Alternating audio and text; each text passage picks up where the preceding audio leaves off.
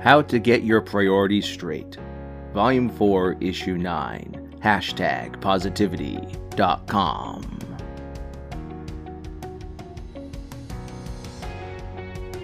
This week is a very different week from every other week for the past 7 years, and moving forward, things are going to be very different. It didn't hit me until Tuesday morning when I looked at my schedule for the day, where I saw a task I've been doing every week for over 7 years. And even though it's scheduled in my calendar, it's a task I will never do again. While in graduate school at Purdue University, I began a process to help me prioritize tasks and stay on track for balancing school, work, and other life responsibilities. The process worked so well that I've continued to use this same process ever since. At the start of the month, I plan the whole month ahead by looking at the major projects that need to be completed, breaking down each project into logical and manageable steps, and then scheduling them out across the days and weeks ahead. For example, instead of writing in the schedule, "Read Educational Game Design Fundamentals," I would instead write, "Read Chapter 1 of Educational Game Design Fundamentals." It's unrealistic to read an entire book in one day when you have other tasks to complete, and even if you know you'll actually only be reading one chapter that day, it's far more encouraging to cross that item off your schedule at the end of the day rather than letting it hang as a seemingly unfinished task. Another example, instead of writing, "Write proposal for Blue Buffalo," I would instead write, "Schedule call with Braden to discuss training objectives." And then each subsequent task would be scheduled for the ensuing days before finally leading up to "Submit proposal to Braden."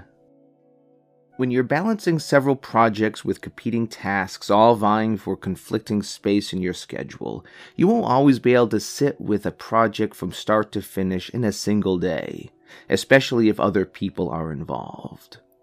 Breaking these projects into manageable pieces and leaving some breathing room in your calendar can help to ensure valuable projects get done on time without unneeded whirlwind or burnout. Another key element to this process is the inclusion of 3 categories of tasks. These categories align with the 3 pillars of positivity: mindset, purpose, and relationships. Mindset tasks are the ones that help you keep an open mind while remaining calm, balanced, and centered.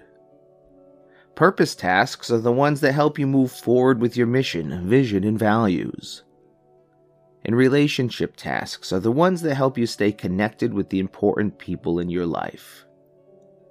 The happiest, most positive, and most resilient people all share these 3 characteristics in common, so scheduling at least one task from each category every day will ensure you will not only get your meaningful projects in on time, but you will also remain balanced, fulfilled, and supported along the way. For example, my schedule will often include things like running, meditation, and music, because these things help with my mindset. It will also include things like reading, writing, and sales calls because these things help with my purpose. For relationships, the number one thing in my schedule is to send birthday greetings to my family and friends who are celebrating that day, helping to make a meaningful human connection with at least one person.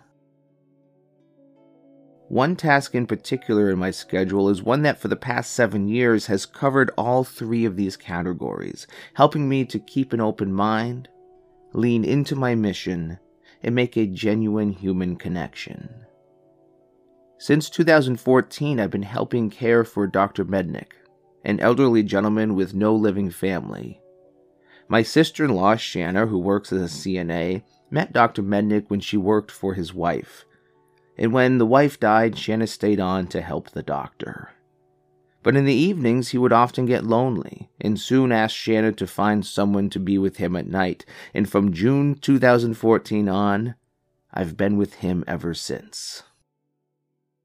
It started off as a night here and a night there, but eventually he wanted me there 4 nights a week, and I'd stay with him from 6 p.m. until 10 a.m. the next morning. I'd help him with his nightly routine, make myself available if he needed anything in the middle of the night, and then help him get up in the morning. For the better part of 7 years, I spent 64 hours a week with Dr. Mednick, and during that time I got to know him. Truly know him. Inside and out, literally and figuratively.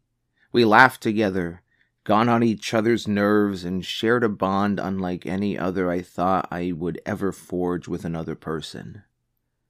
In his 88 years of life, Dr. Mednick has been many things. A son, a friend, a sports fan, a soldier, a student, a world traveler, a husband, a doctor, a colleague, a cat lover, an animal impersonator, and even a singer. He could make up a song about anything right on the spot. He truly could have had a whole other career writing jingles. And though I've only known him for the last 7 years of his long life, to me he will always be Doctor. Whenever he calls for me, my standard reply is always, "Yes, Doctor, how may I help you? Ah, yes, coming right up." He is a consistent man.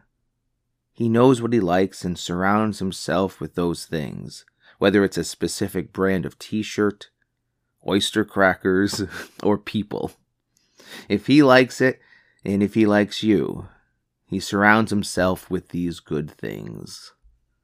And this is certainly true for movies.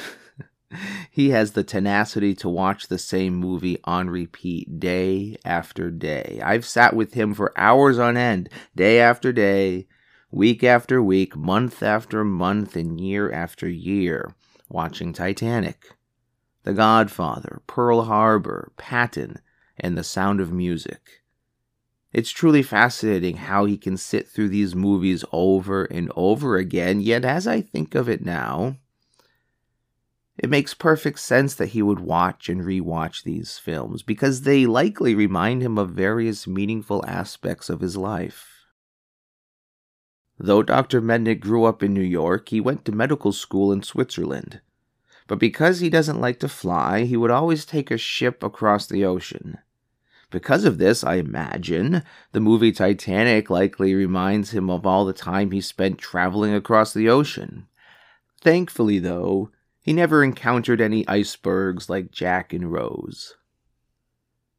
From the stories the doctor shared with us from his childhood, it sounds like his father was in the mafia. Now, I don't know if this is true, but if there's even a sliver of truth to this, then perhaps watching the New York gangsters in The Godfather provided comforting memories from his childhood. Perhaps. Just before Dr. Mednick was to begin medical school, he was drafted into the Army.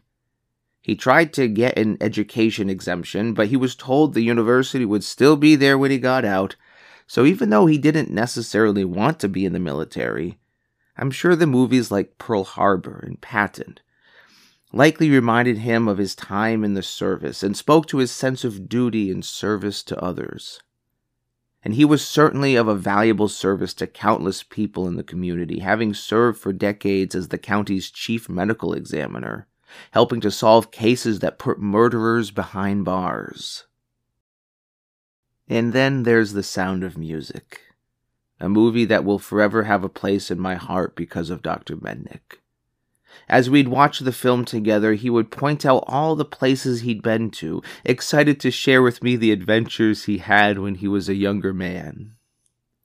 For all these reasons, it makes sense that he can watch these movies on repeat because they remind him of important aspects of his life and because of the joy it brings him to share these memories with the people he loves. And ultimately, every story is a love story, in one way or another. And true to his nature, Dr. Mednick is many things, and he is certainly a man with a big heart. One day, a number of years ago, I was at a doctor's appointment with him, and the nurse asked him who he lives with, if he has any family or children at home. And he said no, but then added, "I have a Shanna and a Jonas." Hearing him say those words melted my heart, and the memory of this alone fills my heart with joy. Even though we're not related, We relate to each other in a meaningful way unlike any other relationship I have ever had. Though he never had any children, we are his chosen family, and he is our chosen family. When I plan my schedule, I automatically put Dr. Mendick in the calendar. My work with him helps me maintain an open mind, lean into my mission of being of service to others, and helps me maintain a valuable human connection. My work with Dr. Mendick is some of the most important work I do with my days, regardless of what else is going on in my life. So when I looked at the calendar this week and saw his name on Tuesday, my heart became heavy. Because my work with Dr. Mendick is now done. We knew the end was nearing for him. It wasn't a matter of if, but when. Last week, on my last evening with him, I sat in the chair by his bedside and said everything that needed to be said. He hadn't opened his eyes all day, so I'll never know if he actually heard me speak. But I like to believe he did. I then took out my ukulele and tried to sing songs for him, but they were choppy and jumbled because of the fits of tears that could not be held back. Having grieved for many people over the years, I often wondered if I would be able to cry again. But Dr. Mendick had one last story to share. The story that says there's always a tear, a smile, and laughter available for someone who cares. After gathering my things to leave that day, I went to his bedside to say goodbye. But he was already gone. And now for the first time in 7 years, my weekly schedule looks very different. I am forever grateful to Dr. Mendick for sharing the final years of his fascinating life with me. And I will forever be a better person for having made my relationship with him a priority.